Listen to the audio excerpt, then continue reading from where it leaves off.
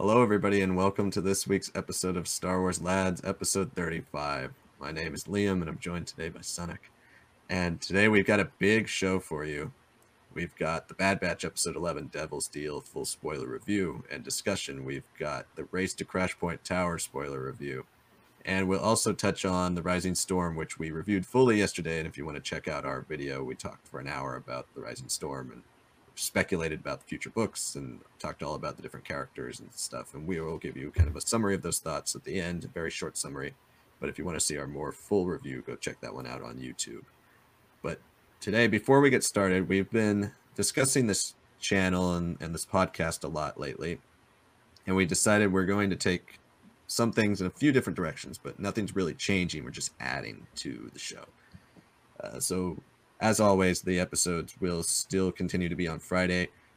We might, change it up eventually once Bad Batch is over, but the main episode, the Star Wars Lads episodes that are numbered, are still going to continue on Fridays, and they're still going to be Bad Batch heavy until we're done with the show in the middle of August, and then we'll start to change up the format a little bit, but they'll kind of serve as a summary for everything we've talked about in the week for all the other topics, since the Bad Batch is such a big topic and takes up most of our time. In order to make it more of a manageable show, a show that's a little bit more time manageable, we'll be talking about comics and stuff that comes out weekly every Wednesday when they come out. And Star Wars is now in a good schedule of releasing. They have enough series where they release a comic every single Wednesday. So we'll have comic reviews on Wednesdays for you next time that they come out. So starting next Wednesday, we released one yesterday, we were day off, but next Wednesday we're going to have comic reviews. I don't remember which books come out next week, but we'll have those for you. So whether it's one review or two reviews, they'll all be on one episode coming out on Wednesdays. We're also going to start doing more specialized segments and different types of mini episodes, usually trying to range around 10 to 20 minutes. Those will be coming out mostly on Mondays, could be spread across the week depending on scheduling, but mostly coming out on Mondays. Those will include any number of range of topics, whether it's a tier list or a top 10 or a full book, like a book analysis on Legends books, or something more Legends specific, or a character deep dive, something more specific and ranged in the Star Wars universe that doesn't necessarily have to do with current events, but still is kind of Star Wars related that we want to talk about. So we want to give a variety of different shows. And if you want to comment below on our video, or if you're listening on podcast and you want to send us a message on Facebook, send us an email, starwarsladspodcast@gmail.com, or send us a DM on Instagram. You can do that and let us know which kind of topics or which types of videos you want to see us do, because we're going to start just doing one every single Monday and some throughout the week as well. We're also going to start switching, as we did with the Rising Storm yesterday. We're going to start doing full reviews on books like that definitely deserve a full episode of our time. We're going to start doing those as soon as we finish the book. So we don't get review copies. Hopefully we do eventually, but we don't get review copies. And so we're reading at the same time as the rest of you when you get those books. So we, in order to, limit this show to more of the highlights of our Star Wars week, we kind of want to focus, if we're going to do something very specific like that, in a separate show. So you can go check that out, as I said, on YouTube. And if you're watching on YouTube right now, please subscribe, hit the notification bell so you know all of the new things coming out from Star Wars Lads every single week. As we said, we're going to release minimum 3 videos during the work week, and as well on Saturdays, still there'll be all the segments from this week's episode coming out on Saturday. So if you don't have time to watch the full hour to hour and a half long episode, don't worry, because you can watch each individual part on YouTube in segmented form. They all start releasing at 11, depending on how many segments we have. They should be released within every 45 minutes to an hour after that. So pretty much from 11 to about 3, they get released every week. So those go up on Saturdays. So that's what we're planning on doing right now. We're hoping to give you guys more content and a little bit more diverse content instead of just the same podcast format every single week, which we'll still be doing and will still be the main focus of our show. And for those of you on audio, nothing's changing really at all. It's just we're expanding it and adding more stuff on YouTube. And so if you want to check us out there and you haven't checked us out on visual yet and you're just listening to podcast, you can get other types of shows on top of your weekly podcast that you can still listen to on audio every single week. So with all the stuff out of the way, the announcements, the news, let's get into the Bad Batch episode 11. And this is a spoiler review. If you didn't listen last week, we're not doing the non-spoiler anymore. Just by the time we get this up, I feel like most of you guys want to talk spoilers. So we're going to be diving into spoilers for Bad Batch episode 11, Devil's Deal. So if you haven't watched, either skip, we put timestamps in the videos so you can skip to Race to Crash Point Tower if that's more what you're interested in, or the end of the video, or you can just leave and come back, go watch the show, come back and watch the rest of this later. But we will be diving into spoilers for the Bad Batch episode 11, Devil's Deal. And this was a really surprising episode. Not gonna lie, I was really stunned what this episode was about. And I brought up last week with Avi Singh, I've been bringing back up for a while that this show is going to be the bridge between Clone Wars and Rebels. I would hope that there are a few more other shows that bridge that gap too, because that's a lot of story to cram into one series. But this started to be really the first true Rebels tie-in that really doesn't have much to do with the Bad Batch. It's specifically a connection to Star Wars Rebels, and we get the appearance of, as you see in the picture, Cham Syndulla. And what's Hera's mom's name? I don't think did they mention her name? I don't know. Mrs. Syndulla, she's in it as well, and so is Hera. And so we get the three Syndullas, and we get to see what Ryloth is like immediately post Revenge of the Sith, and how the politics of the Free Ryloth movement and their relationship with the Empire begin, and the way Orn Free Taa, as a slimy senator, still works with the rest of the Ryloth people who don't really get along with him, and he's kind of, as visually as George wanted to show him, a fat cat kind of sitting above everybody else, and his happy to do whatever the Empire wants as long as he can live his lavish lifestyle. But we get Hera, and that's like the main thing. And this episode really has basically no Bad Batch in it. The Bad Batch are in it for like a total of 5 minutes, and they're not even the main characters of this episode, which we kind of talked about last week as a way of, like, when I brought up the possibility of this show getting into the political beginnings of the rebellion, and we kind of concluded that it doesn't really make that much sense in a show called The Bad Batch to get into politics. But yet again, we're seeing on another planet them getting more into the political side of different small groups of people starting to rebel against the idea of an empire, and starting to see what the initial onset of the empire looks like for the Bad Batch, or for the world in the Bad Batch show. And so, what were your thoughts on seeing Hera? I really did not expect Hera at this stage of the show, and especially in this type of episode where it just basically is no Bad Batch at all. Yeah, obviously a big surprise. I don't think anyone coming into this episode was like, oh yeah, we're obviously gonna see Hera and Ryloth and Chopper. I mean, I could see us going back to Ryloth, but like not in such a direct way immediately after, last episode where it was just a little bit of a scamper, I really liked it. I mean, Ryloth has always been one of those places where, the real struggles of Clone Wars, of people who really just want their own freedom, have come into the fold, and their willingness to fight for it is a really big part of like their people's culture. And we've seen Cham since 2009, right? Like, he's been around since forever. We've seen that Mace Windu being on the planet. We've seen Boiler and Waxer with Nima, I think. We've seen so much. We've seen that obviously in that very opening shot of the episode where you see, I didn't even realize it was Ryloth until I saw that little tiny bridge, which is like the electric bridge of sorts, right? And I was like, oh wow, like, this is Ryloth, this is happening, right? And it starts off the same way as Raxus does, right? We're here with the Empire, they're trying to establish this, but it really shows a difference. I mean, Raxus, I feel like they could have gone more in depth there. Both them and the citizens of Ryloth are very against what the Empire is demanding of them, but the Empire is also demanding very different things of them. The Empire is saying, like, okay, on Ryloth, lay down your weapons. We've gotten you the freedom that you need. and on Raxus, they're like the CIS and its allied worlds are more than welcome in our empire.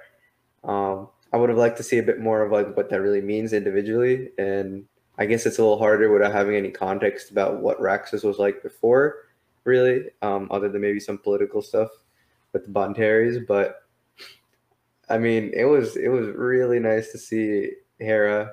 I just looked it up. Cham's wife's name's Eleni, so I really enjoyed, first of all, seeing Hera back, but also that they really emphasize like, yeah, she still has her accent. She's still growing up on this planet. She's a dreamer who, and her dream is to become a pilot. Like that is everything she's obsessed with in this whole episode. Literally, you can hear her old Rebels themes just flying through the sky, just wistfully out there. And that was really sweet. I think my favorite part though of all these appearances was seeing Chopper. Chopper looks exactly like he does in Rebels. Like everyone else, you can say like the art style's a little different here and there. Chopper just has like a little bit more grain on him, and that's it. Like it is, they probably just reused that whole asset. Um, Man, he's a lot more docile. He's like notoriously known in Rebels for just committing like war crime after war crime and killing countless people and droids and everything. And then here he's just like, a babysitter, like a friend to Hera, which I guess it makes sense. But like, man, this man changes a lot in like 15 years and goes crazy. Because, for the most part, he was pretty chill. He didn't, balance on one wheel and scoot through hallways and stuff, right? He was just more like, I am a droid. I'm here. I'm having fun. It was nice to see that. So yeah, it was great just seeing Rylat back. Obviously, as you can see on the screen right now, we have a new clone captain, and originally when we discussed him, his name was Captain Ballast, at least on the marketing material for it. Now his name is officially Captain Hauser, so it's probably been changed. Definitely think he adds an interesting layer to this episode, because obviously this episode doesn't just end with this one-off like how the Raxus one did. This one really sets up a lot of things, and we get Crosshair back. So I mean, what do you think about Crosshair's whole situation? Because honestly, when I saw the beginning of this episode, I couldn't tell if this was like a flashback to right after Revenge of the Sith or continuation, because it seemed like the clones were nicer. They seem like the clones we used to know in the Clone Wars. They just didn't seem so antagonistic. Yeah, Hauser was the first clone besides the Bad Batch that I think we've seen with their helmet off in the show, like, and have an actual personality.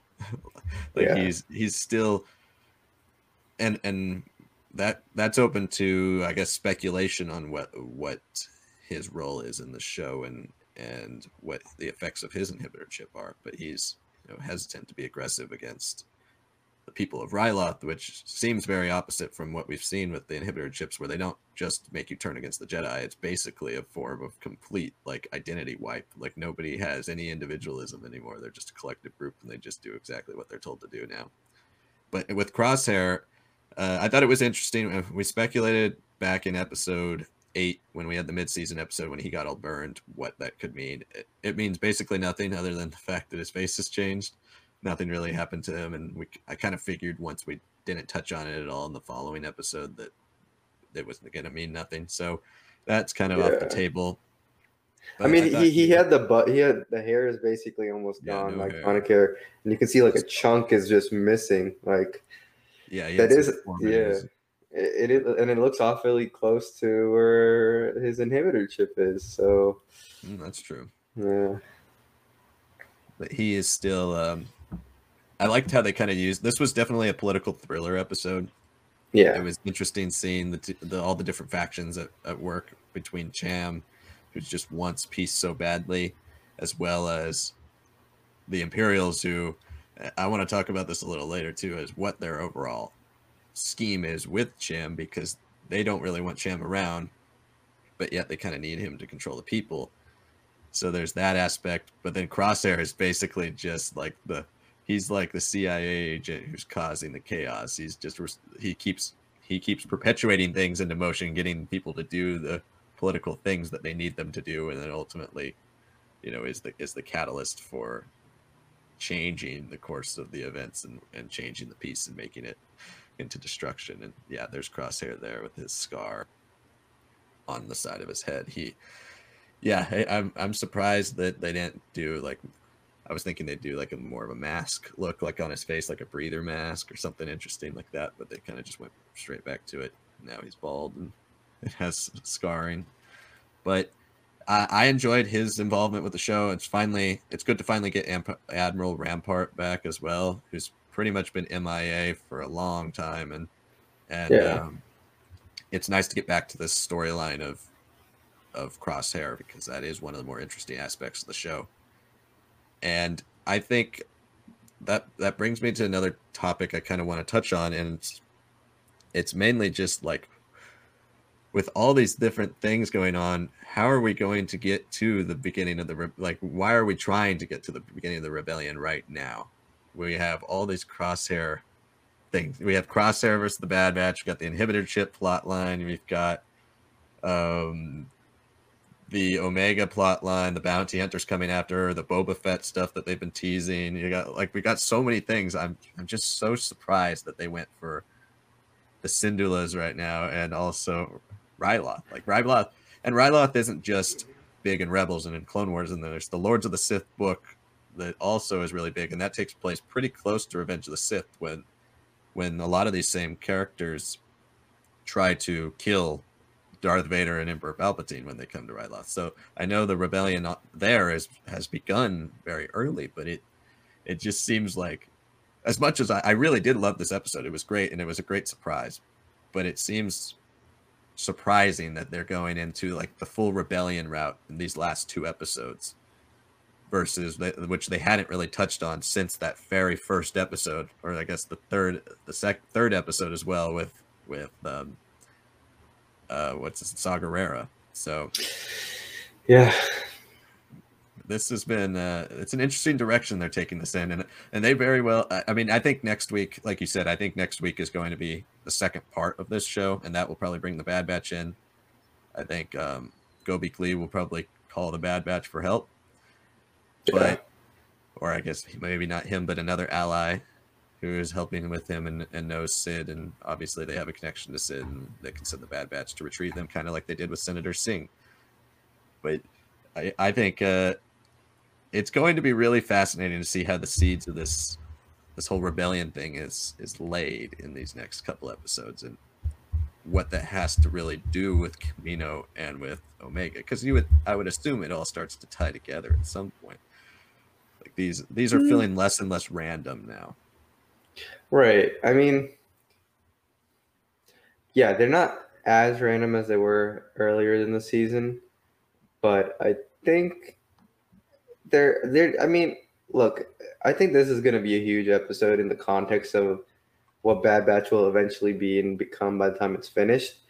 I think it's pretty fair to say that when you look at Rebels, it's a very serialized show. There's not really episodes outside of the crew, right? Maybe 1 or 2 here, like some droid episodes and stuff, but it really is like, okay, there's at least 1 or 2 members of the Ghost crew that are doing something. So it's a much more serialized show. You look at the Clone Wars, and it's all arcs and just anybody. It doesn't have to be Anakin, doesn't have to be Obi-Wan, doesn't have to be Ahsoka. They're complete arcs with totally different characters. They were very solid, very good. Some of them had like, Padme and Jar Jar at the very beginning of the seasons, right? Like, there are things that just happen that kind of fit in the story, add a little more context for the universe, the politics, the intrigue, things like that.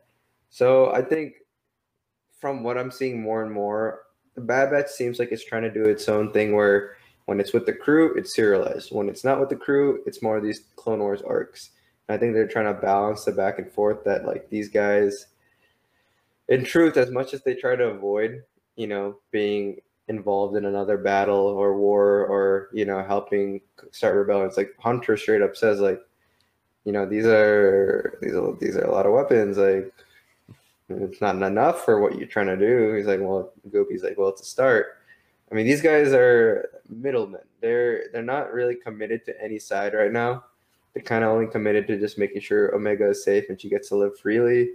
And now that they have no debts, now it's kind of more like a pick and choose sort of thing. So I think we're gonna see a mix of the serialized storytelling mixed in with arcs like this here and there, and we'll always see the Bad Batch kind of pop in there, sometimes for a mission, sometimes for what they have to do. Um, I think, especially with Rylot and seeing how the clones have been acting on Rylot. I mean, like when you look at Captain Hauser, he catches, well, not him, but two other clones find Hera in the restricted zone when she's kind of spying for her mother and Gobi. And he tells Cham, he's like, look, I don't want to make this into an issue. I'll give her a warning this time, but next time I will have to report her, right? Like, I think in a way, it seems like they're also setting up Hauser to be one of those clones that goes rogue. I don't think he's going to be, subservient in the next episode. I think. Yeah. I think for the most part, it's fair to say that knowing where Lords of the Sith is as a book and, just the way Hera interacts with her father, the fact that she even changes her whole accent and everything. Mm-hmm. I think this episode will have her like kind of shipped off. The next one, at least. I think this is the end of her time on Ryloth for at least extended periods of times. I don't recall in a New Dawn. She is working for her father, right?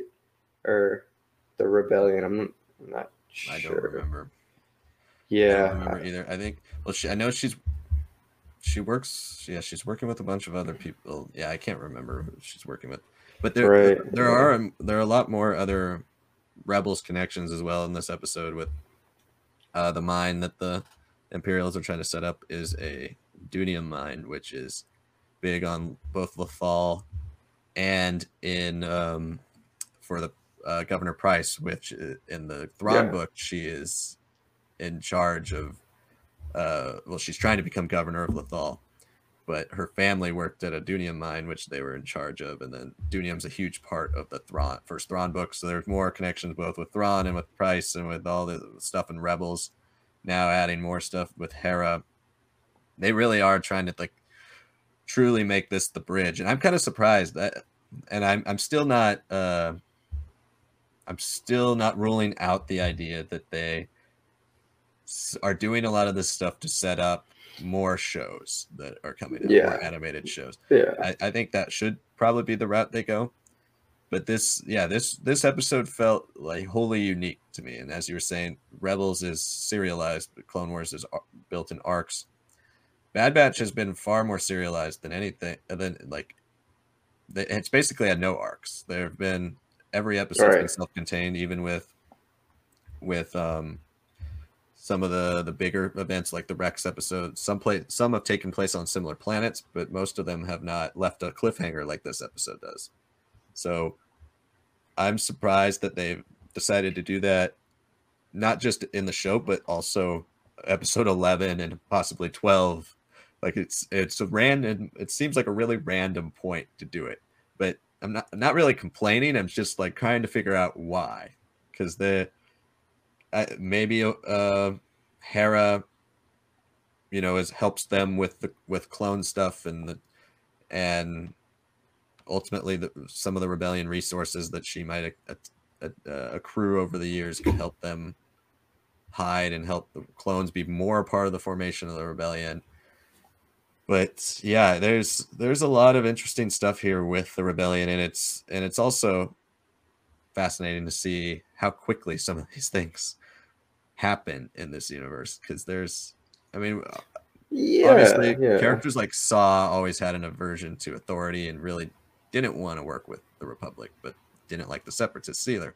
So that makes sense. And Sham's always been that same way. So we're going back to these characters that have an affinity to rebel against dominant governments. And so even though he hasn't really truly seen what the Empire is capable of, while he's seen what the Separatists were capable of, it makes sense that he'd be very active against the Empire early on, at least in a political way. But I also found it kind of tragic for his character to be so wanting this to work out. Like everything he's fought for the last 3 or 4 years was for this, and then now it's not working out either. But let's talk about that ending too, with Orn Free Taa getting assassinated by Crosshair. Well, no, that's not true because it's an assassination attempt, and he's still alive in Lords of the Sith. So I think Ooh, he's moving on the stretcher, so he is alive. I found that very funny that they had a stretcher ready for him, like Yeah, yeah. immediately. I was like, man, they're like, this man is a walking fat slob. Like, it makes sense that he's not going to move at all the moment he gets like one little twin shot. He's look at him like it hits him like right here, but doesn't go through. So yeah, it hits him in like the top of the Leku, yeah, the head. Yeah, that is right. I forgot he was in Lords of the Sith. But anyway, yeah. So Cham's arrested, and Hera's on the run. And that presumably, like I said, brings the Bad Batch in for next episode. Let's talk about. Should we speculate right now, or there? I also want to talk about Hera with. That was Vanessa Marshall, which she did a great job, a genuinely great job. Was it actually her? Yeah, I saw her name in the credits. That's like leagues ahead of what Freddie Prinze Jr. Oh my gosh, yeah, I was like. The whole episode, I was thinking, well, at least they got somebody to voice young Hera, and that doesn't sound like they're 45 years old.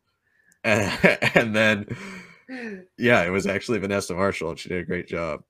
God. So I want to throw that out there because yeah, that was really great. Like she nailed it. She nailed young Hera. Yeah, and Freddie Prinze just was like, "I'm 25. I mean." 15. Just like, okay, I guess. No, I'm like, dude, you're past it. Yeah, puberty's come and gone for you.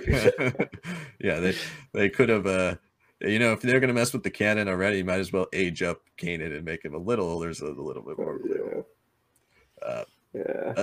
Let's switch. I want to switch and talk about Captain Howzer a little bit and like how that's going to connect with the Bad Batch for next episode.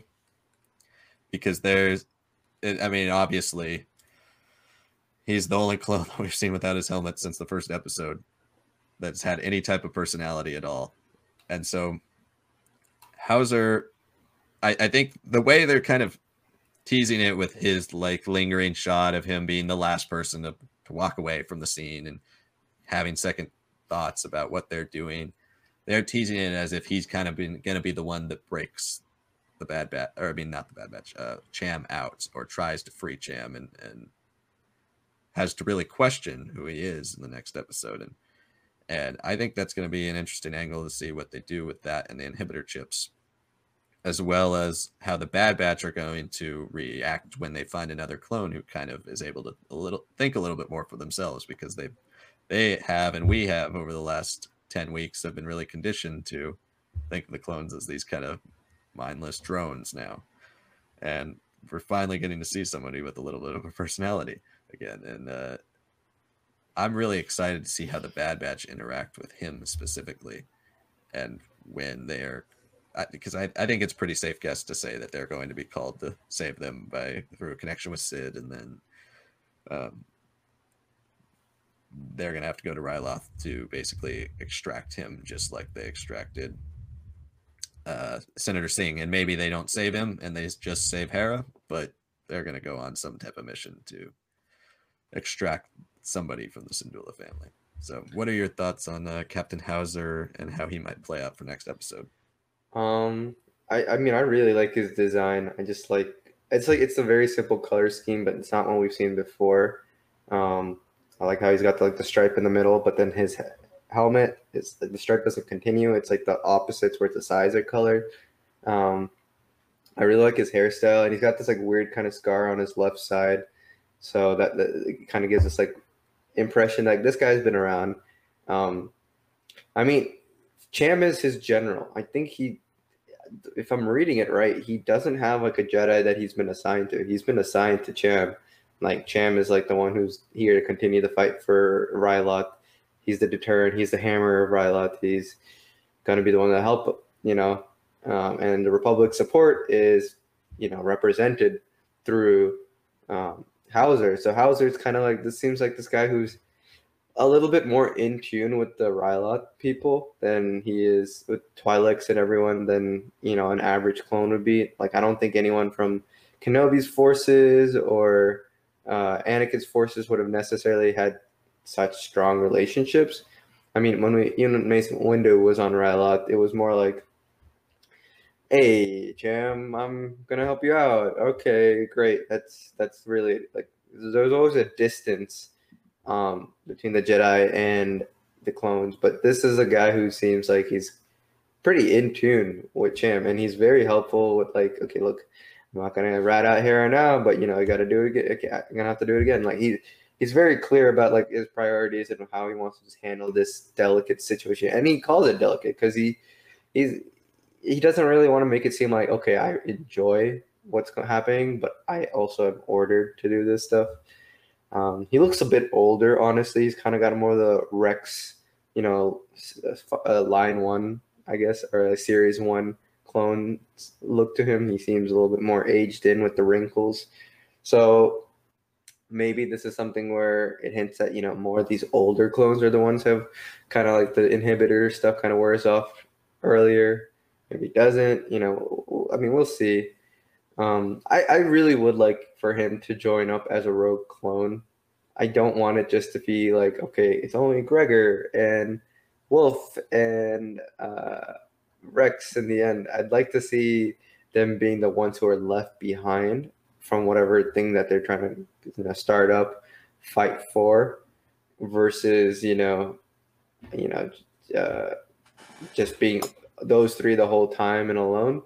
But I can also very much see Hauser die, helping Cham, escape off planet, get Hera to, to join some other group or be in someone else's care or safety until Cham is able to, start up the resistance again for the Rylot freedom. I think it's realistic to think that Hauser will die, but I would really, really hope that he joins Rex and his crew because I really wanted to see what rogue clones are capable of, and I'd like to have the Bad Batch interact with clones with different missions than just clones as mindless enemies. And I'd like the clones that we're seeing right now, start to all loosen up a bit, realize, okay, like, our whole minds were controlled, our ideas, our memories, our freedoms, our personalities are restricted, and now they're kind of bubbling back up to the surface. So I'd like to see that perspective happen. I'd like to have the Bad Batch interact with that, but I'd also like the Bad Batch to interact with rogue clones. And if Hauser can join them, even if it does push things in a way that seems a little too unrealistic, this is Star Wars. I wouldn't mind it. As far as what else could happen with him besides either death or rogue clones, I mean, not much else.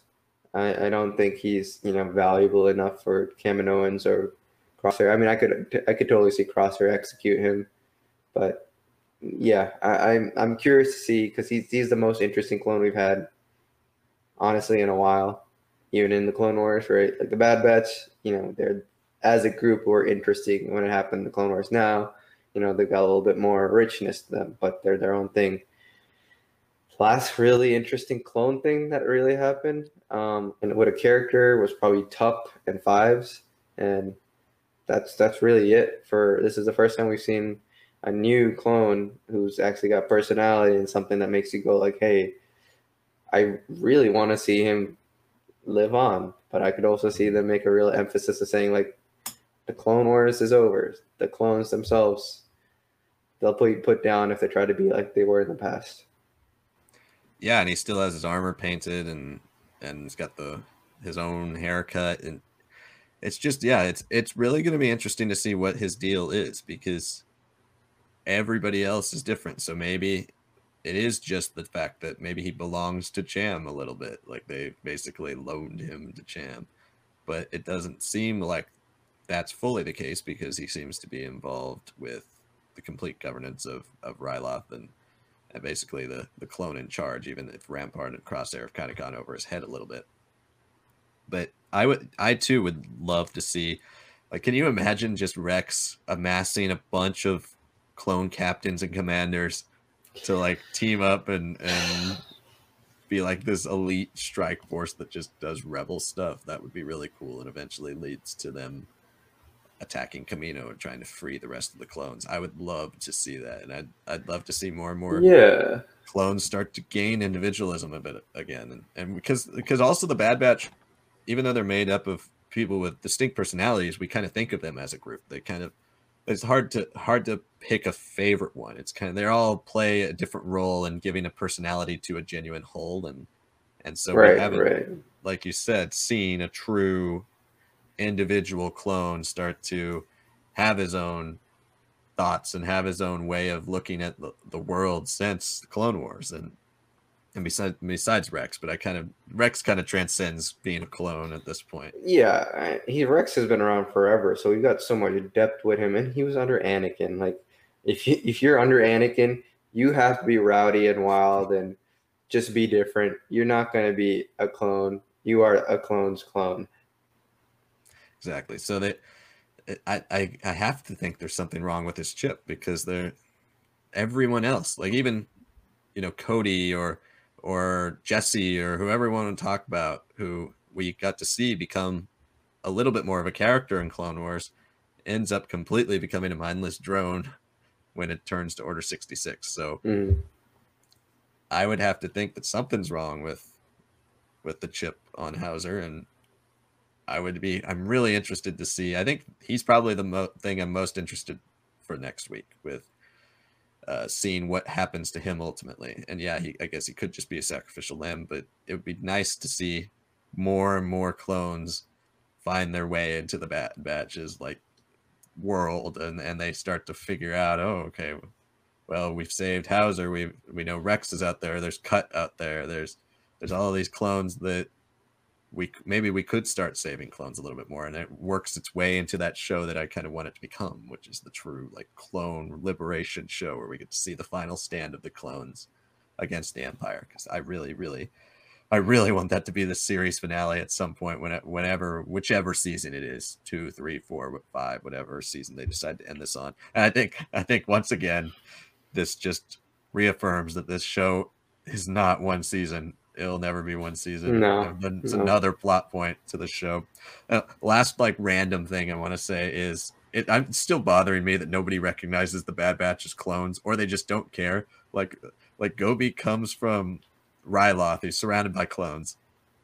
He comes to this moon, which they can breathe on apparently, and the Bad Batch walks out, and I thought the first thing he was going to say was, "You're clones," because they're trying to escape the clones, because Hunter's the one that's talking, who sounds like a clone. They're all wearing clone armor. Nobody else wears armor like that. I don't know. I just find it surprising that no one cares. They're like, oh, this bunch of clones that are selling us weapons. All right. Like, yeah. I mean, when you're playing such a political game at this point, right? Like, they got factions within factions. As long as you paid for the job and you got the equipment, right? If I don't think, yeah, it's weird. I agree. It is weird that like weird. There's no reaction, but and it's not just him. It's like Sid seems to be the only one that actually like recognized their clones immediately. But even she doesn't really care that they're clones. She just, as long right. Yeah, and I think maybe that's the same angle that Gobi's coming from, right?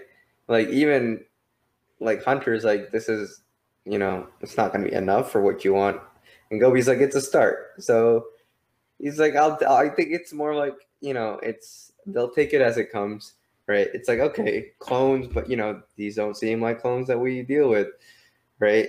I'd say at this point the Bad Batch is kind of vetted as like, like, okay, as this is Sid's crew. They get the jobs done, a high success rate. Mm-hmm. Yeah, they are clones, but they're clone commandos, and they probably keep the idea of Omega off of the information that's given to clients. But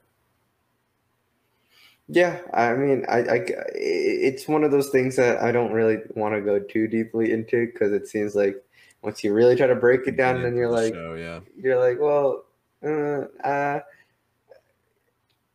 I mean, I don't know. I mean, is it too hard to think that like people have their own militias on different planets with armors and stuff? I know armor looks very clone-like, but like no clone's big and tanky, right? No clone is Yeah, super skinny or with missing an the arm. Yeah, with the cut episode when they're not wearing their armor, that one didn't bother me as much because yeah, Wrecker doesn't look like a clone without his helmet, or yeah, Tech doesn't look like a clone without his helmet. Hunter still like looks like a clone, but he's got like face paint or whatever, or yeah. tattoo. Permanent, But yeah. I found it strange that like characters who are trying to escape clones don't firstly like, you're clones. Is this a setup or something like that? But also it Yeah, was kind yeah. of one of the reasons I mainly bring it up is because as we're talking about rogue clones and stuff like that, is the galaxy now used to rogue clones? Are there other rogue clones out there? I mean, I would assume no, but we've got Rex, we've got the Bad Batch, we've got Cut. I mean, there's a lot of people out there who look the exact same way and wear the armor, and Yeah. it seems to me that that could be a logical explanation for why people don't react, but also, yeah, it could just be a plot convenience. I think it is a plot convenience, but I just find it funny that like Yeah. no one No, ever no one does. really cares. They're just like, all right. I mean, I guess it also just helped that, when you look at the Bad Batch, for who they are, it they're coming. I mean, they're coming as like a unit that looks very different than clones that Cham and Gobi and everyone's been around. But at this point, I don't think Cham and Gobi or anyone really expects being set up into a trap, right? Like they don't expect Crosshair to shoot a tracker onto them. But I can see, and within a year of this, that's probably one of the first things they do, check for sabotage vehicles and stuff like that. Right now, I don't think Gobi's like even trying to start a fight. Gobi's more like, I just want to be armed because I don't really trust the Empire. They said they'd leave, right? They're doing things. It seems only Cham is the one who's really, because as being the symbol of this freedom fight, he's been so in his mind. He's like, I have to just stop it at this point. We've gotten what we wanted, right? And he's willing to let things slide to a degree until the end of the episode. Whereas more people with his crew, including his wife, are like, well, we're not expecting anything to go bad, but there's enough signs that things can go bad. So why not be prepared, right? But they're not at that point where they're like, they're not Saw Gerrera, like where they're like, I'm crazy. I have to like paranoid. I have to check every single detail. They're more just like, I'll give you a little money. You help me out. We'll keep it on the table. Yeah, you're a clone. I don't care. I'm not supposed to have weapons. I don't care. If we rat each other out, it's more hassle. I think it's all those elements combined with the fact that nothing's really exploded till the end, until they realize that they've been tracked by Crosshair.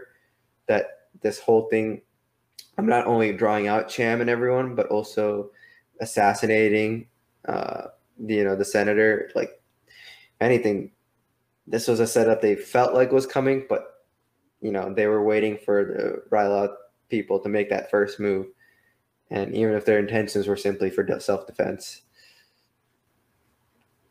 Yeah, well, like I said, it's just kind of like a random thing that keeps sticking out to me, but I don't think it really means anything. It's just kind of there. But let's finish off our Bad Batch episode 11 discussion with, as we have the last 4 or 5 weeks speculation towards next week. And as we kind of last week were really spitballing, last week it seemed like a one-off thing that had nothing really to do with the rest of the show, just kind of another interesting mission, another look at separatist worlds, and a little look at maybe possibly some future rebellion leaders. But this episode not only gives us a glimpse of main characters that we know are heavily involved with the rebellion, but also gives us a genuine cliffhanger where Hera has to escape a big firefight and arrest of her parents, and now she's on the run with Chopper, and we don't know what's going to happen next. The episode just ends, and it's probably the biggest cliffhanger we've gotten in the Bad Batch thus far. And there's a lot of ways we can speculate it. As I said earlier, I do think this just leads to the Bad Batch being called to help Hera.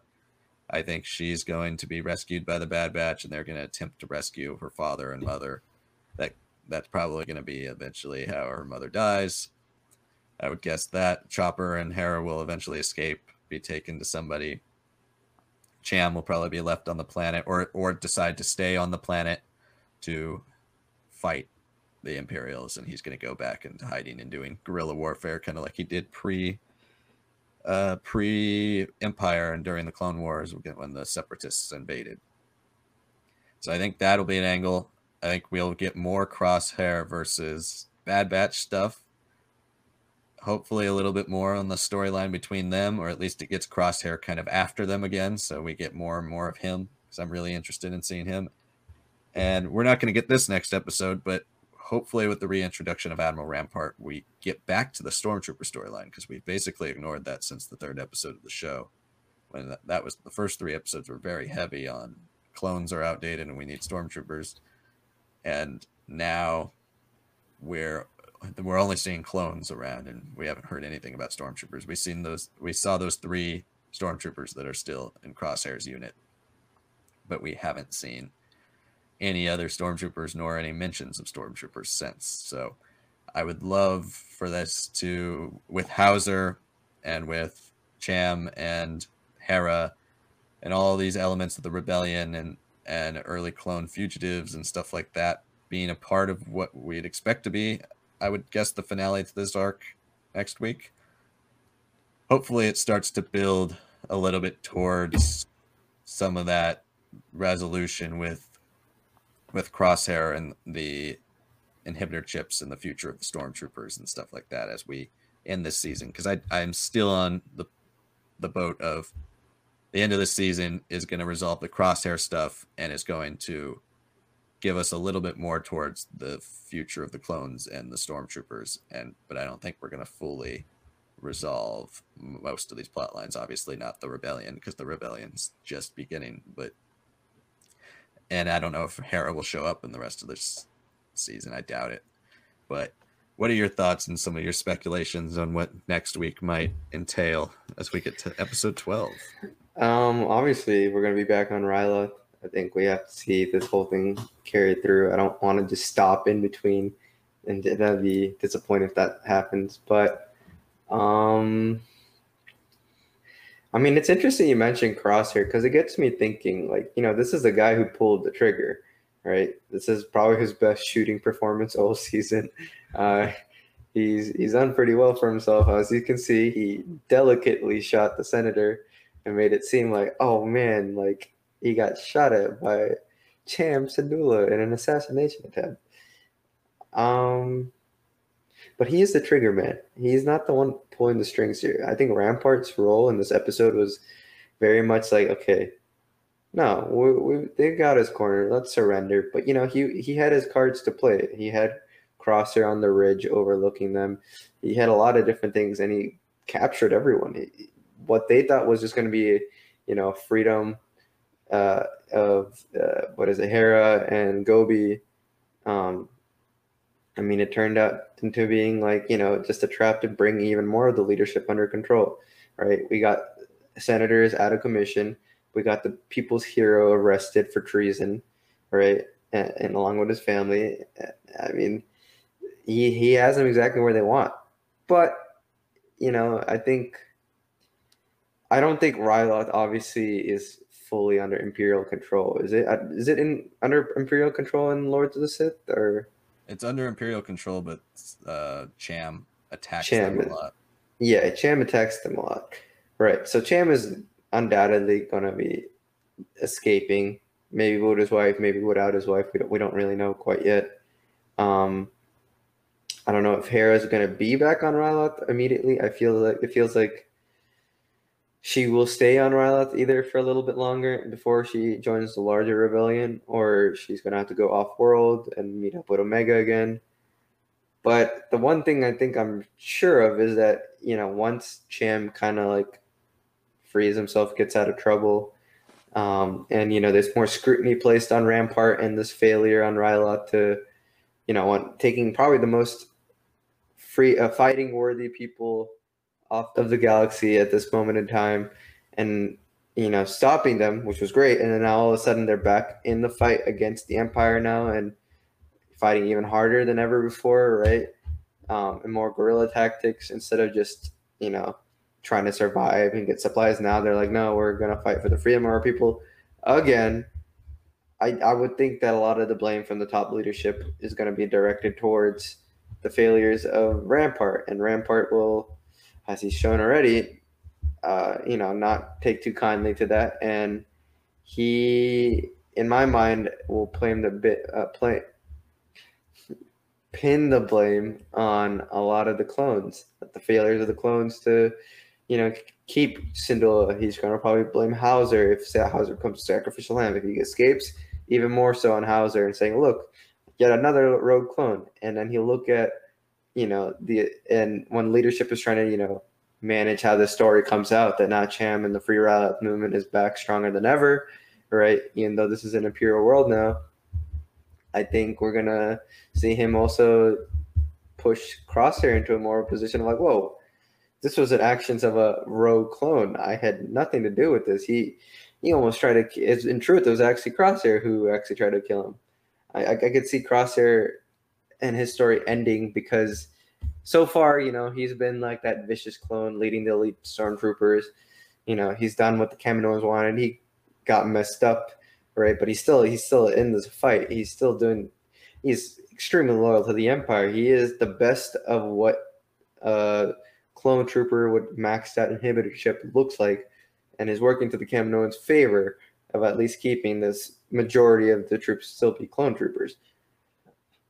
But, if a rogue clone dies or escapes and joins Rex, and you see the Bad Batch appear once more, and then you see the fallout of this Rylot, kind of being not 100% controlled by the Empire, and I can only see the one loose and the one clone that they have full control over being Crosshair, and I can see Rampart just making him a scapegoat. And I can see that really push Crosshair because he's got full control, program loyalty, but maybe seeing him drop down from being a leadership position to a lower under one of his own elite troops, or maybe going on trial. These different things I think will really kind of make him snap.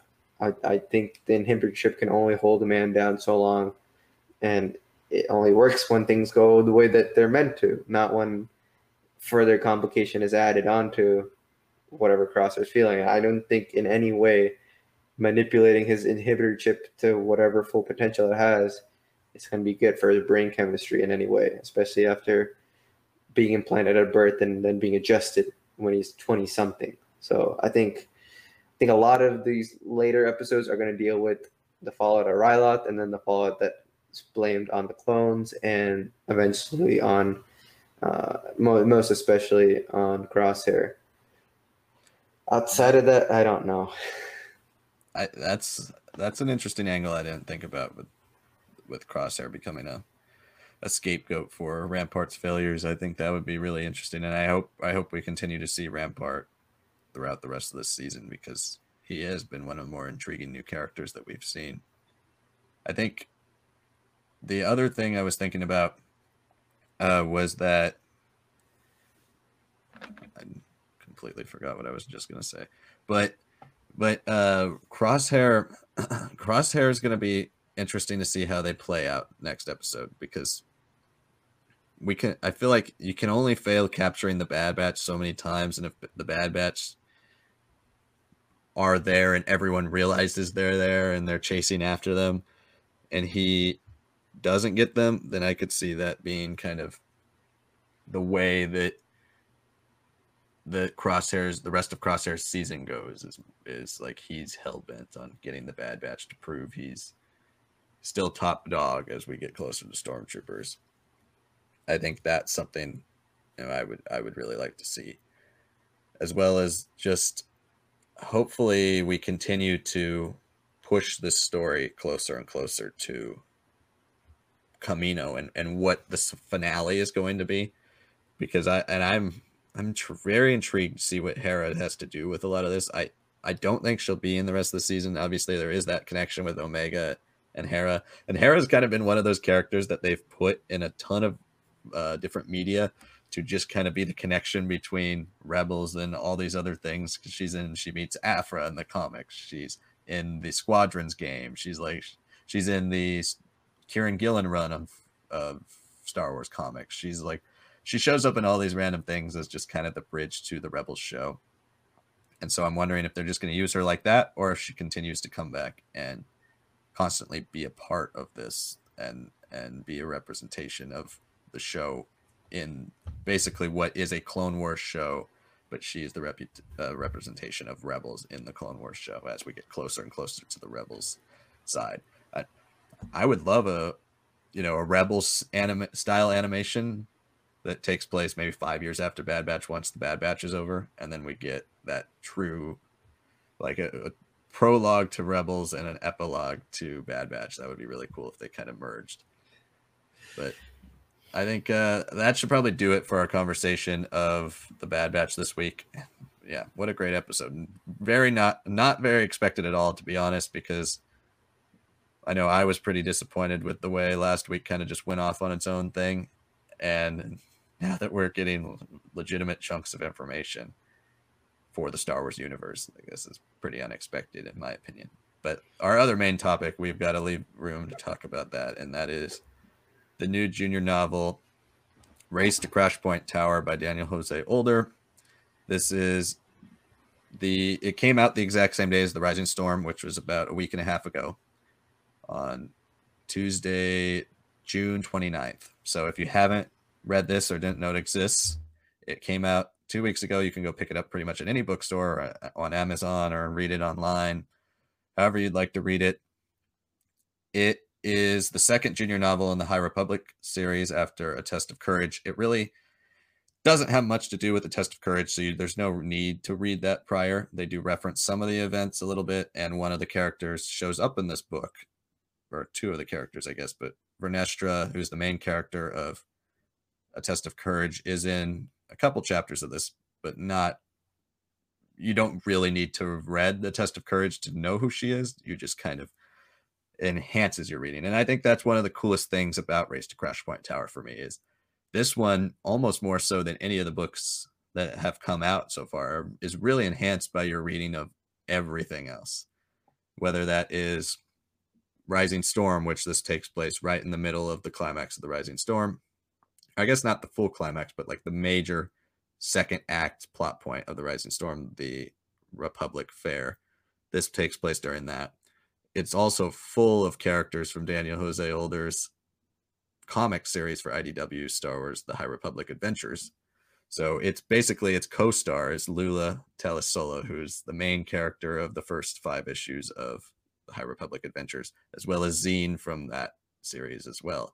There are 2 major characters in this, and they constantly reference other characters who are in that comic. So if you especially read the Adventures line, this is really rewarding for having read that you're now seeing these characters start to cross over into bigger events in the galaxy, especially because the Adventures line felt so isolated. It felt really like a story that didn't matter when we were reading it, and I think when we were reviewing that last issue of that run, I even said I think you could definitely wait for the trade paperback, and I guess at this point I still would, because it's going to be hard to find all those issues, but that is really fun to have read those 5 issues and then read this, because they're very tied together. Especially you get to almost see a lot of payoff for the arcs of Zine and Lula in this book. So it really is an epilogue to that series. And I'm not surprised that that's the next issue in that comic has kind of been postponed a little bit to later in July, so that we can have this and people can read this before we get back into that. But what were your thoughts on Race to Crash Point Tower? I thought it was really fun. Yeah, it's a really fun read. It's like Rising Storm. It's got a very fast pace to it. This one's almost breakneck, being only like 120 pages. Obviously, it doesn't take place with all the setup towards the fair, and then the fair is beginnings, and then Niall rushing in, and it's obviously more contained of a story, but there are some interesting elements before. Like you mentioned, a lot of payoff for the High Republic Adventures. I'm very glad that I have yet more reasons to read them because they've been very solid, but they do feel more childish for comics compared to the Marvel ones. But seeing how we get like Trimant 4 back as a planet and realizing, oh, it's the planet from the devastation caused by the Great Disaster has shifted closer to the sun, and now it's like a red desert, which is like, oh, that's crazy. This used to be like a teeming life. We get to see Zine back as a character. Obviously, these books, because they're so interconnected with the comics and everything, they have to like kind of repeat a few things. But the way that they repeat them, these details, they do it really well. They really summarize what happens in the books, like what's happened to these characters, who they are. Like Lula, we obviously see through 1 through 5 issues of High Republic Adventures. Especially in that first issue, she's nervous. She's like, okay, I've trained for this my whole life, but she's insecure and all that. And they make it a really good point in this book of saying like that insecurity hasn't gone away. She loves Zine and being friends with her, but she's also jealous that like, wow, she can use the Force so brilliantly without being a Jedi, like without any training. And then Vernestra, seeing how she's 16 and already a master or a Jedi Knight, and she's like a year younger, so a Padawan, she's like, oh my god, I'm letting these emotions get to me. But I really like the interactions between both girls. I like how Vernestra is, she doesn't feel as stiff as she felt in Test of Courage. I feel like now that she's had Imri as a Padawan for a bit, now that she's, working through her own place in the galaxy, she now feels like, okay, she's a young girl and she's going to embrace that. And she's also going to embrace that she is still an ardent follower of the Order. And she's got years still to grow up herself. So, letting Lula take charge in some of their mission planning, being able to give herself into the jokes that they share and the moments they have. Like, it was nice seeing Lula's whole arc in the story. And I liked how her interactions with Vernestra directly applied to, how she conducted herself on Valen, and how she helped fight off teamed up with Rom Jamorum, and obviously fought Denial in her own way. I thought that was really cool. I mean, I also like Rom as a character. He's just a fun mechanical guy. V18 is a very fun droid. Yeah, I definitely agree with V18. He was, I like what Daniel Jose Older did with Rom, because he is very different from any other Jedi we've really ever seen. He's more of a pacifist, but he's also just loves machines, and the way he uses the Force is kind of to communicate with machines, and we really go into detail in the way he's able to see machines through the Force, and the way he's able to build things and build ships and disassemble ships as well, and remove blasters from people's hands. And there's a lot of interesting elements where he's very connected to like a non-living material, which is something you don't really see with the Force, but he's really fascinated by that stuff, and that's what makes him unique. I did think the first, because this book is divided into 3 parts. Part 1, I thought his story was much weaker than Lula's. I kept wanting to get back to Lula because his was kind of just like, oh no, they misunderstood that I'm warning them about the Nile coming, and now they're arresting me and all this stuff, which it just felt like a way to just keep the story going for him. It didn't really do anything for the ultimate plot, and it just kind of like made it inconvenient for him to have to get all the way back. And it was also just a little weird with them supposed to be on such high alert for the Nile, and it's like, this guy's coming who's obviously a Jedi, like telling you that the Nile are coming, and you're like, no, you're lying, arrest him. It was odd. But that being said, his side was a little bit more fun. Daniel Jose Older definitely sticks to more of his goofy humor that he likes to use in the High Republic Adventures. You definitely see a lot of that crossover where like the Rising Storm or The Light of the Jedi, or even A Test of Courage, there's really no humor in any of those books. And really any of the High Republic books, there haven't been any humor at all. And Daniel Jose Older is the only one giving some of the comedic relief with some of these characters and the way they see the world.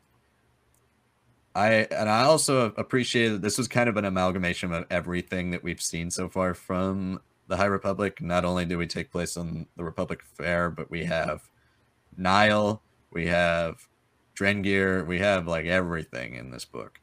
And so they have to deal with a lot of different plots. And also seeing the Nihil use the Drengir to basically for their own whims is going to be interesting to see if that happens anymore the rest of this whole High Republic narrative.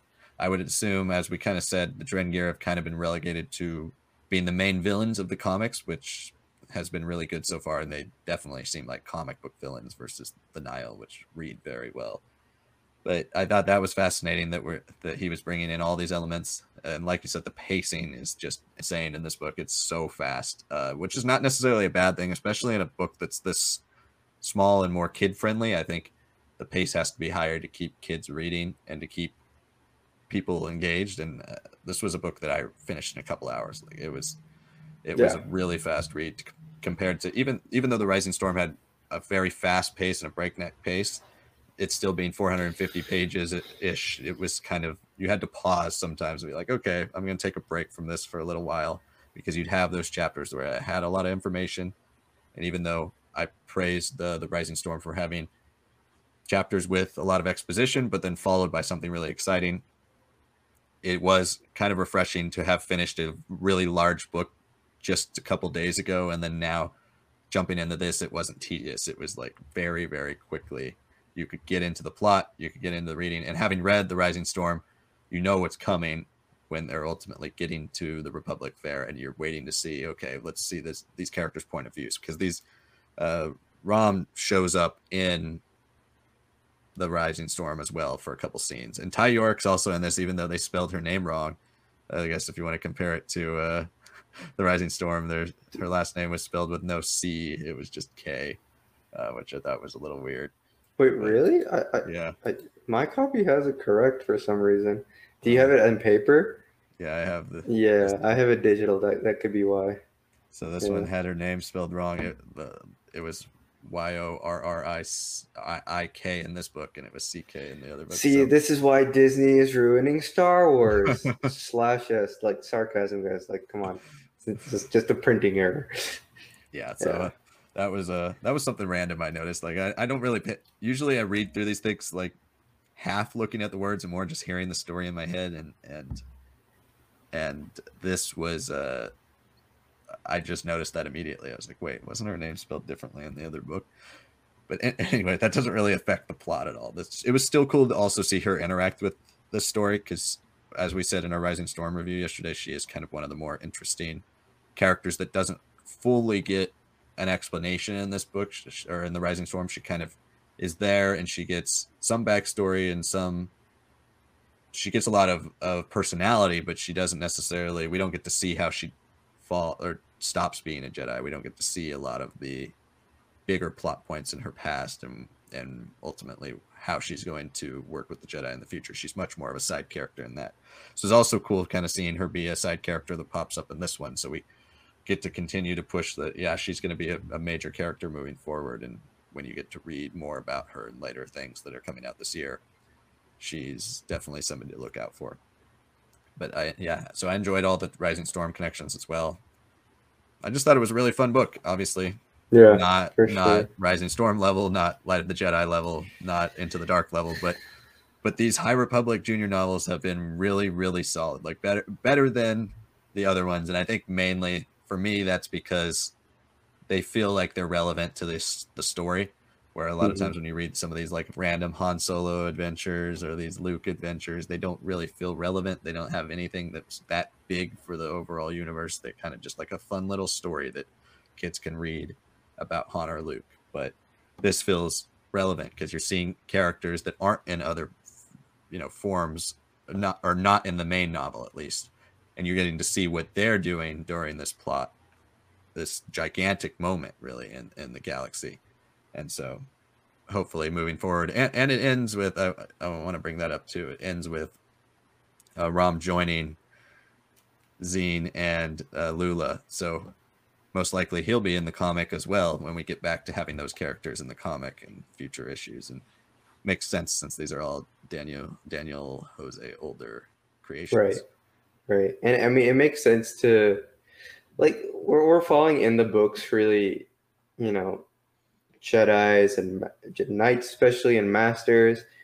And yes, some Padawans, but, you know, mostly in the books, they're like, let's be honest, the best of the best, right? I know Reith is like a bookie sort of Jedi. He wants to be a historian, but man is skilled. Man is a quick thinker. He's still very good with the lightsaber. He's got a lot of emotional depth to him that makes him a fascinating character. Vernestra, you know, she's been kind of with these junior books so far, but she's going to be in Out of the Shadows. So that's a young adult, and she'll be able to be fleshed out even more. And she's already very intriguing with her, you know, force vision that helped bring her get that, you know, lightsaber whip.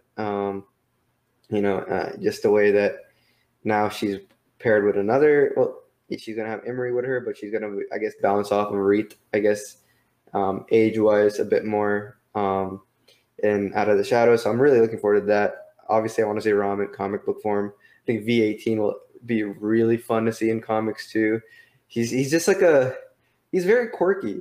He's like he says things like C-3PO, and unlike C-3PO, he actually understands, like, oh, if I'm being standoffish or said something stupid.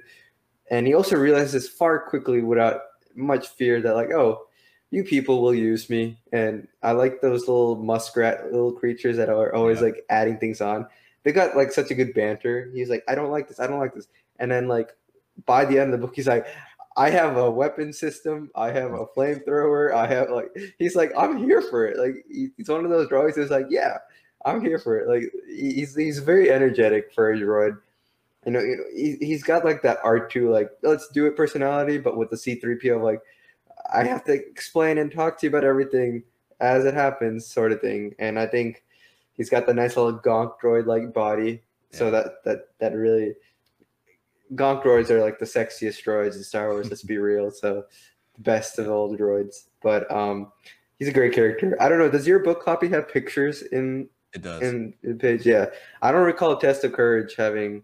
Did it have pictures? It had, I think, 2 or 3, just like this one did. Yeah, okay. I think in a shorter story, these definitely popped out a bit more. Test of Courage was like 300 something pages or something. Yeah, the Test of Courage, I don't recall the pictures being that cool. Like this one, when you see the what's it called, the rag scythe or something like that. The rag scythe, yeah, that was a really, really cool image. Yeah.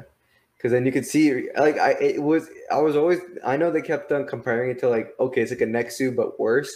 Mm-hmm. But, like, that's not really helpful to me. Like, I guess, yeah, there are a lot of teeth. But then when I saw it, I was like, whoa, it's huge. It's got these long, spindly, like, legs that are stretching.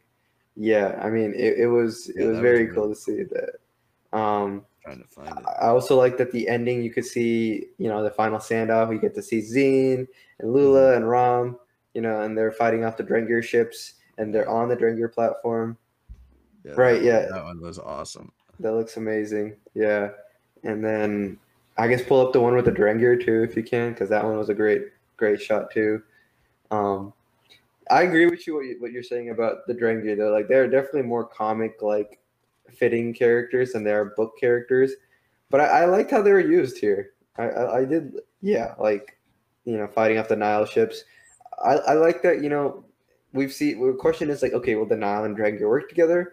It's more like the Nile will use the Drengir, right? Like as seed pods, throw them out there. And the Drengir were like, yeah, well, this is our planet. We'll have so many fresh meats. And, you know, Into the Dark with the station and everything and being there for years and years, I think it's very fair to say that, you know, older, longer lasting Drengir, corrupted by the Sith power and everything more so, are more terrifying and darker, and they have a whole planet to themselves. Versus Drengir here, when they're kind of more younger, you know, kind of first spreading out. They're a bit more naive, a little bit more. They're funnier too, for sure. It was interesting because now I think this is our first real acknowledgement of like they want fresh meat, they don't want dead meat, right?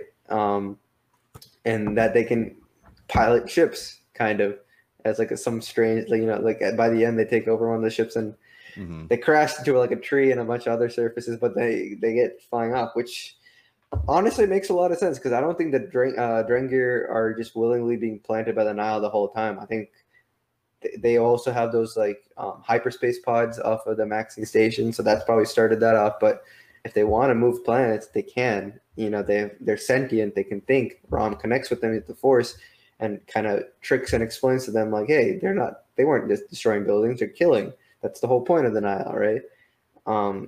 And I wish they were used a little earlier. Like when we first see like Rom first is flying to the tower, he sees it happen, but like then he, obviously with the restraints of a rising storm, he has to go back, talk to the Nemoidan officer who's just a dumbass, and get it working. But obviously the Nile, it's a little bit, like you said, it is a bit weaker for his story. It's more goofier. It was always stronger when he was with V18 and the muskrat creature things. But once they finally got back to Lula and paired together, then he felt really fun as a character, and with the pictures, with just everything going on. Yeah, I mean, it was a fun book. I mean, I am.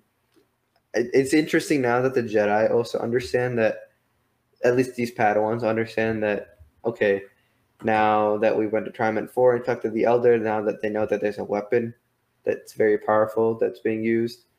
Obviously, we know that in the Rising Storm as the Leveler, but there could be more to it. Maybe not. We'll see.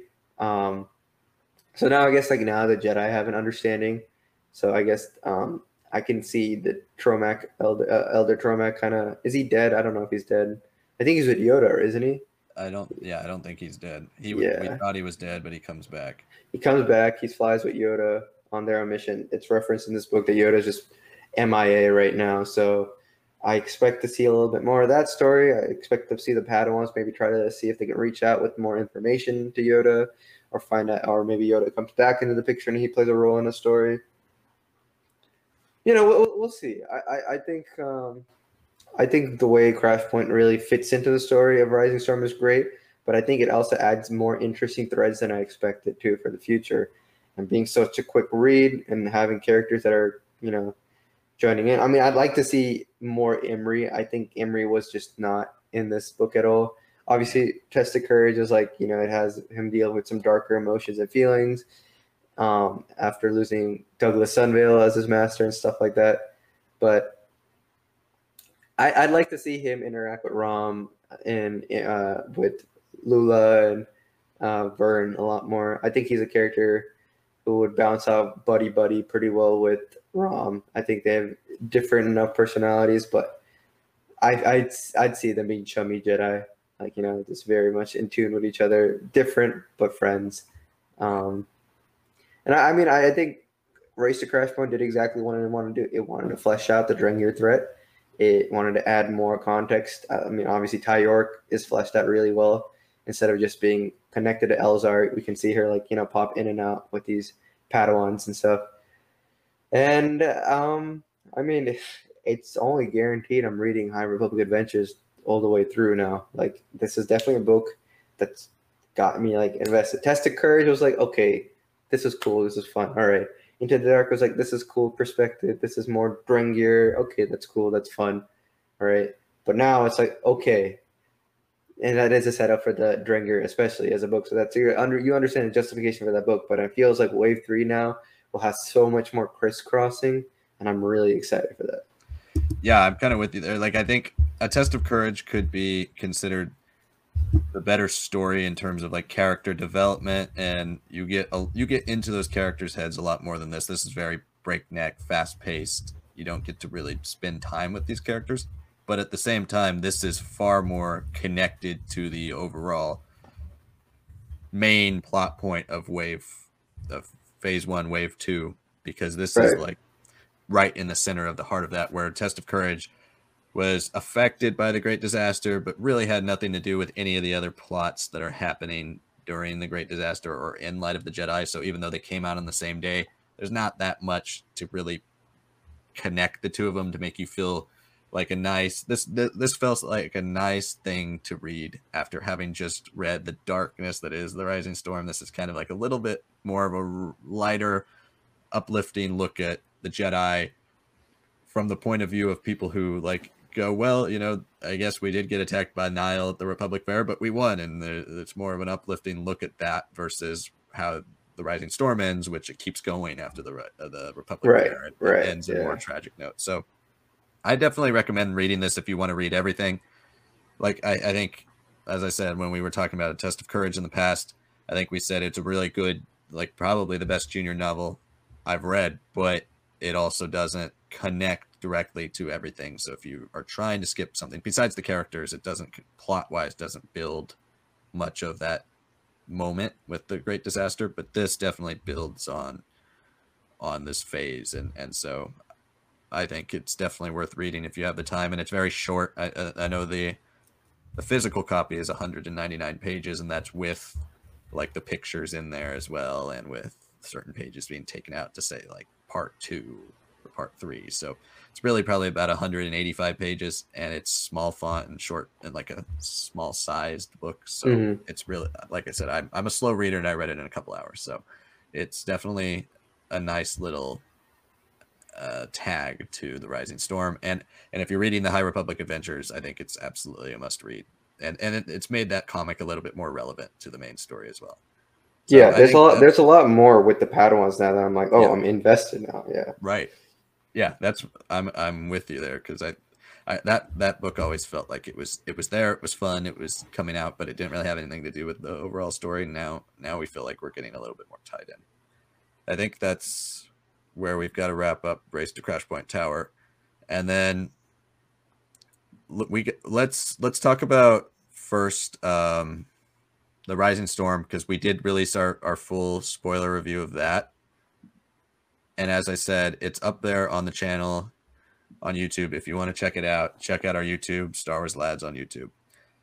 It's an hour-long review, and we really go in-depth on the book and just kind of give our thoughts on everything. The characters, we go into like Stellan Gios and Elzar Mann and Ty York and Marchion Ro and Nihil, and basically every major plot point that's in the book and the way it ends, and kind of speculate towards the future. So definitely want to check that out if you hadn't.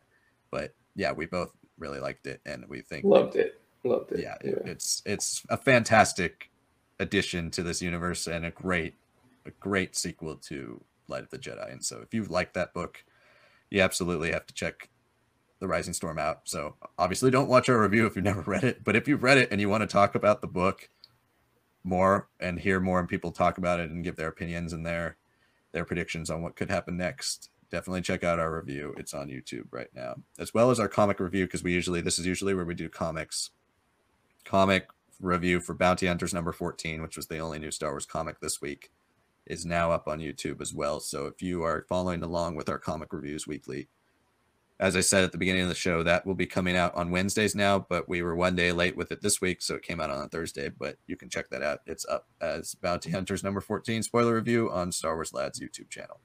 So just those two updates, and I think that's going to finish off our show pretty quickly. Do we want to run through what we're doing right now? I'm honestly not doing that. I mean, not much on my end. I just finished. I'm in the last few pages of the Eye of the World of the Wheel of Time. I'm getting there. I am going to be using this podcast to push people to watch Wheel of Time when it comes out. So just be prepared for that. Been rewatching a lot of Rick and Morty since I watched all of it last summer, but I've been watching the season 5 episodes, and I'm like, okay, I need to remember some things. So I've been doing that. Loki has just been on fire. I loved the last episode. Yeah, I mean, besides that, I think I'm going to watch Black Widow at some point this weekend. So looking forward to that.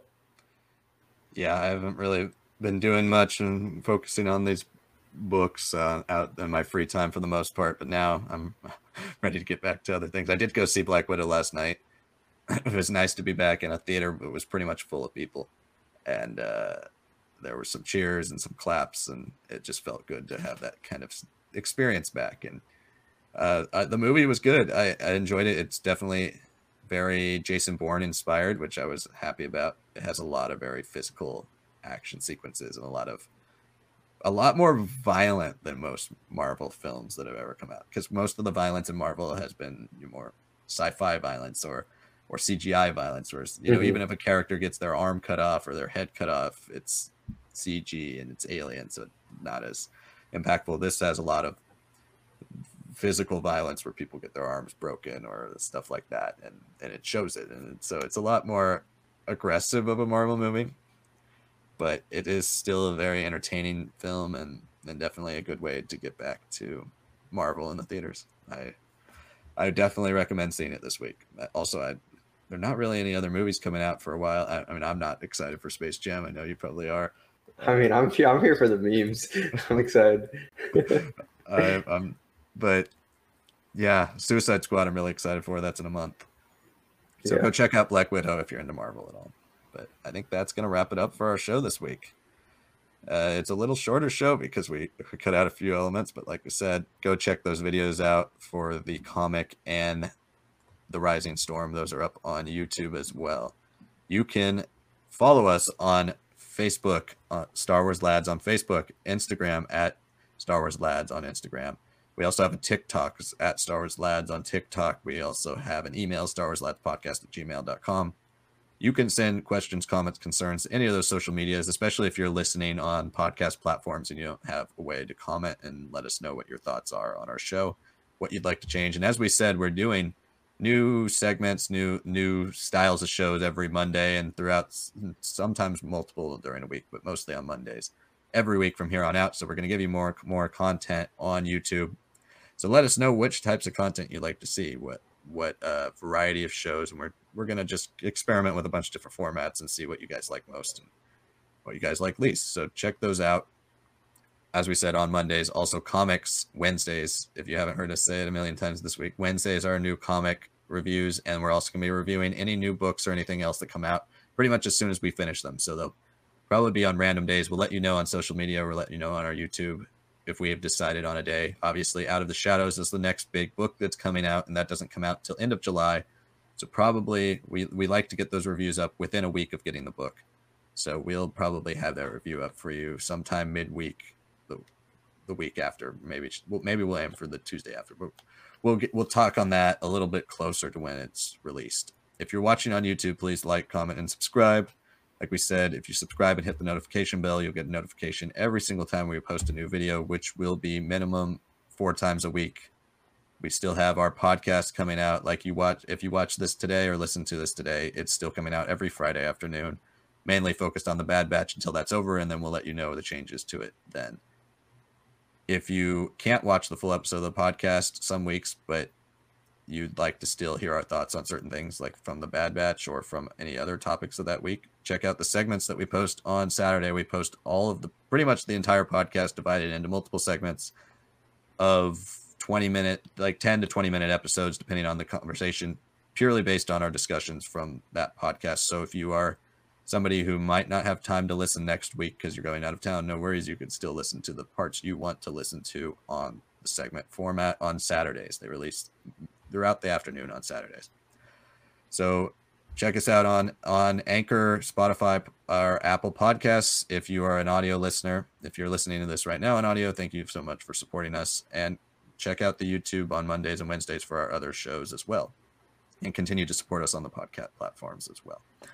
But that is everything out of the way, and we look forward to next week's episode with the Bad Batch. Finally, we're getting close to the end. 5 episodes left, and we have a lot of plot points to resolve. So we'll be talking about the Bad Batch episode 12 next week. We will also have reviews up for the newest comics on Wednesday and a new video up on Monday. So check all those out. We'll see you all next week, and take care.